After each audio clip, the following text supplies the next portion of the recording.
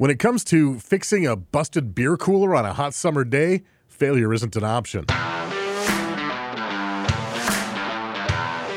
Welcome to Service Calls, a podcast brought to you by Heritage Parts in partnership with Food Service Equipment Reports. Each month we talk to experts and service techs to bring you the latest news and tips for use in the field. I'm Rob LaFrentz, and in this episode we're going to talk to one tech whose experience and perseverance helped to find and fix a compressor leak. But first, let's say hello to Food Service Equipment Reports Managing Editor Allison Resendiz. Hey, Allison. Hey, Rob. Okay, let's talk combi ovens, and operators love them for their cooking versatility and a compact footprint. They're relied on big time in the kitchen and packed with technology, and all that leads to a fair share of service calls. On the phone, we have Manager of Consultant Services at Rationale, Stuart Schwadron, knows a thing or two about combi ovens. Based in Illinois, Rationale earned a 2019 Kitchen Innovations Award from the National Restaurant Association for its UltraVent Plus, a recirculating hood for ventless combi ovens. And Stuart, there's no shortage of new combi ovens on the market. They're loaded with new features. What are some of the new advances you've seen debut in the past couple of years? Absolutely. It's a great question. We're really excited because it seems like the population of restaurateurs and operators, food service establishments, etc., have really started to adopt combi technology, which has allowed the innovation to flow, which is really cool. In our space, we're really proud that with combi technology getting the acceptance from different approval organizations, that has also given us the ability to develop features like the UltraVent, which is a recirculating hood that was recognized at the National Restaurant Association this year. It's a great technology, and inside the unit, what we're really excited about is consistency. We've been able to bring intellectual property and bring in some artificial thinking, I guess you could say, and really incorporating not just nuts and bolts, but software as well. Wow, that sounds like a lot of exciting new tech. Let's focus on ventless hoods for a sec. Could you talk a little bit about what service and maintenance is involved? Sure. On maintenance of the ventless hood, really what it would look like for the operator or for the service at the end of the day is cleaning. So we recommend cleaning the inside of the hood, same as you would with a large commercial permanently installed hood. So most operators would say it weekly, they're wiping it down. There's a grease baffle that would get washed in normal warewashing equipment. And in our UltraVent Plus version, there's actually two different replaceable filters. There's indicator lights to actually tell the operator when that needs to be done. Stuart, we've heard stories of operators using a knife instead of their finger to control the touch pads. And I'm just wondering, with these combi ovens having so many touch screens and touch pads, what advice do you have for service technicians when they're taking care of these? What we did is when we redesigned a few years ago the new touch screen for the self-cooking center, we basically engineered it so the front membrane on the display can actually be replaced without having to replace the whole display.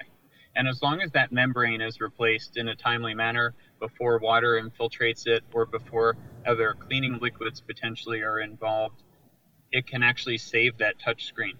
So what we've done is sort of a two-part effect. Number one, make it very durable. And number two, make the component that fails the most, that membrane right on the front, is now replaceable. How about when it comes to enhanced self-cleaning technology? I know that when I worked in a restaurant, I'd love to have some of that equipment that was self-cleaning. Can you talk about any common issues or thoughts on this technology? We really have tried so hard to make that easy on an operator. And knowing that everybody has a bit of a different sense of what clean actually means, we felt one of the best solutions was let the machine take care of it. And we've worked really hard to both make sure that the machine can take care of itself on the inside and in, we'll say, the guts of the unit, right? Both on the inside of the guts and on the inside of the cooking chamber. Stuart, thinking of service technicians, do they in the field have anything that they should look for as far as that self-cleaning technology? I hear it sounds like that the operators involved in it the most, but on the service tech end, is there anything they need to know? So I think when service technicians are in front of a piece of equipment, we have the experts in the room. And that's a great opportunity for the technician to make sure that the right products are being used, hopefully taking a look at the space and saying, do you have chemicals? Are you using them? It's an interesting point because we can't solve for every scenario. And when a technician goes in, notices there is some buildup in the space, maybe they go into the software and they can actually check the level of scale buildup in the boiler digitally.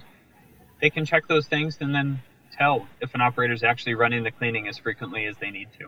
Well, you've given a lot of great advice, Stuart. Is there anything else you want to add as far as servicing newer technology on combi ovens? I think one of the things to recognize is these combis are complicated pieces of equipment. And the best way they can avoid mistakes is making sure they rely on, number one, our internal service team.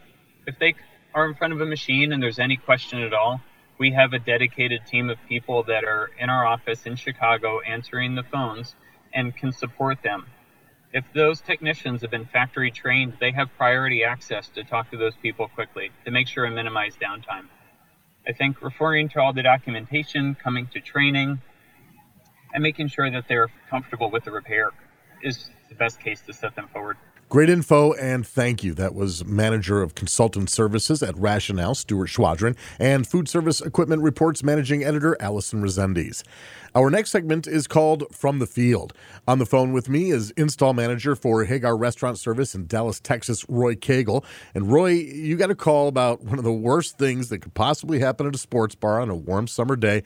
The beer cooler went down, and on top of it, you weren't the first person to get your hands on this piece of equipment. Yes, sir. Somebody went out on another tech went out on a Thursday and just put refrigerant in and left, and it all leaked out. All right, so you get the call, and before you even see it, what were you preparing for? When you're following behind other techs, I just try to be thorough. I don't take anything for granted. We get a lot of calls like, oh, well, they've already checked this, checked that, and I make my own diagnosis. Like with compressors, I'm 90% of the time when you go out and they say, oh, they've checked the compressor and it's bad, it's not the compressor. So I was just going to see what was going on. All right, you get there and you went through the standard diagnostic checks. You found nothing.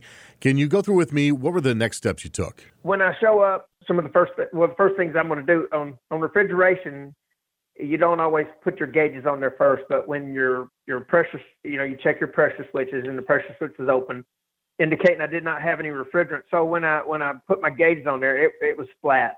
And usually when you put your gauges on there and it's completely empty, it's like, well, this will be an easy leak to find, but this one wasn't.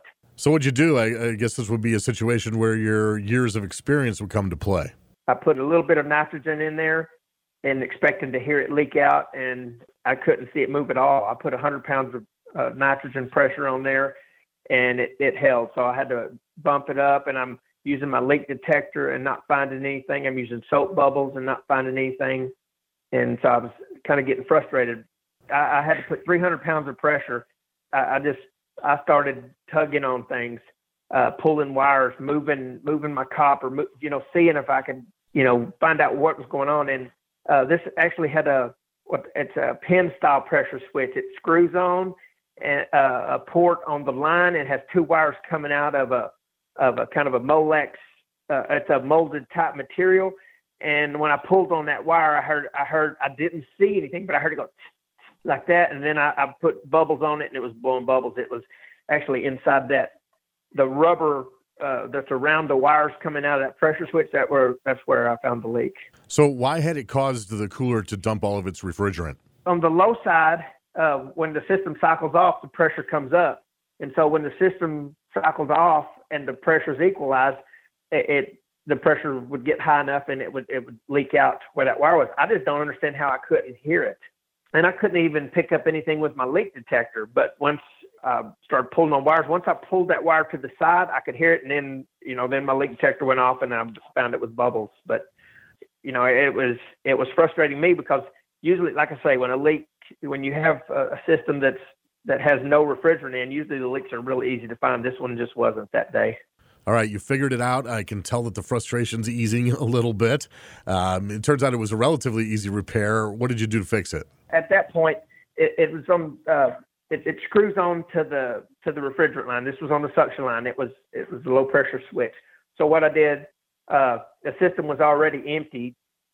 So I unscrewed that and I put a different style pressure control on there that we carry on our trucks. It's a mechanical. It's not just a screw on top that has just a little snap disc in it. It's actually a mechanical control with a spring. So I put a low pressure control on there. I went ahead since I opened it up. I went ahead and I changed the dryer on the system, and that helps remove any moisture. And then I still put nitrogen on there again to help remove any moisture, evacuated it, and then weighed in a charge, and that was it. And like a lot of things, would you say that this just came down to a little bit of perseverance? Yes, sir. And that's the one thing. I have children, and when I saw the movie Apollo, I believe it was Apollo 13, that, he talked about failure is not an option. Well, they don't call service companies to come out there and not fix things. So failure wasn't an option. When you have a leak, you can't just write down you had a leak and leave. And I get frustrated with other techs because you'll show up and another company's been there and they say, well, we had a leak or we had to put refrigerant in. Well, if you have to put refrigerant in, there's a leak, and they don't address that. And our consumers don't always, they just pay the bill. Some of them will say, hey, where's the leak? But it's just frustrating when you go behind people that just put refrigerant in and don't take care of their customers. Roy, what kind of advice do you have for techs who find themselves at a job site and it should be a relatively easy problem to fix, but they find themselves baffled and then, like you said, getting frustrated? When I, first got in this business, I had my teacher, I took refrigeration courses at a local college, and I would always call him. He also happened to be my Sunday school teacher. I would call him if I ran into problems, and he would say, try this, try this, try that. And over the years, now I'm that person. People call me, whether I work with them or friends or family or former coworkers. If you don't have the answer, there's always, call somebody who might have a different perspective and might be able to help you. Yeah, right. Sometimes you just need another set of ears hearing what the problem is. Yes, sir. Or they are in different points of view, like, hey, did you check this? Did you check that? And when you're on the roof and it's hot in the summer and you're getting overheated, it's hard to think clear sometimes. Yeah, I have that problem no matter what the temperature is. Thanks a lot, Roy. Appreciate the insight there. That was install manager for Hagar Restaurant Service in Dallas, Texas, Roy Cagle. All right, next up, let's talk nuts and bolts. And we're going to switch things up just a little bit this time. We get a lot of questions about R290 refrigerant, so we thought we'd have an expert call in with answers to some of your questions. On the phone with me is Technical Service Manager, Commercial Food Service Equipment Company, Delfield, Jeff Boakes. How's it going, Jeff? Very good. Yourself? Good, thanks. And first up, we have Duffy's AIS CEO, Wayne Stoutner from Rochester, New York. And congrats, Wayne. He's also a winner of Food Service Equipment Report's 2019 Industry Service Award. Okay, the MSDS safety sheet for R290 refrigerant says the maximum storage temperature shouldn't exceed 125 degrees Fahrenheit. But when it comes to service vans, we all know the temp in the back of those things can regularly exceed that. How would you recommend techs stock, store, and transport R290 refrigerant on their service vans? And this is especially a concern in hotter areas in the southern parts of the U.S. Yeah, and that's a question that's came up a few times over the years. Actually, the MSDS for all refrigerants is not to exceed 125 degrees. So this is not unique to R290. Actually, when we first started looking into this, I was just looking, it was almost 6 years ago, we started rolling out with R290. One of our 404 suppliers actually listed 123 degrees as the not to exceed temperature. So really, they should, obviously they have to handle everything with care, but it's not unique to R290. So they're going to end up storing it on their trucks as they would any other refrigerant. Just want to remind everybody that the charge in the cylinder, we're talking 14-ounce cylinders, and with regular refrigerant, we're talking 20, 30-pound cylinders. So I don't see that being as big a risk as any other refrigerant. All right, next up we have EMR Refrigeration Field Service Supervisor Jameson Johnson, and he's got a couple of R290 questions.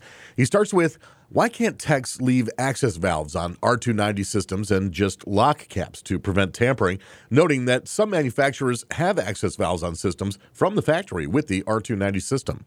We as a company don't leave the access fittings on. For the main reason, obviously, we don't want untrained techs working on the refrigeration systems. We all know that the first thing there's an issue with the unit, and it's always a lawn charge. So everybody always wants to add refrigerant. So that's one reason, and then the other reason is just the sheer cost of leaks at the fittings, whether they're true or not. Over the years we've slowly got away from having fittings on all our units, even before R290, and that was just to drive down warranty costs because they are a potential source of leaks.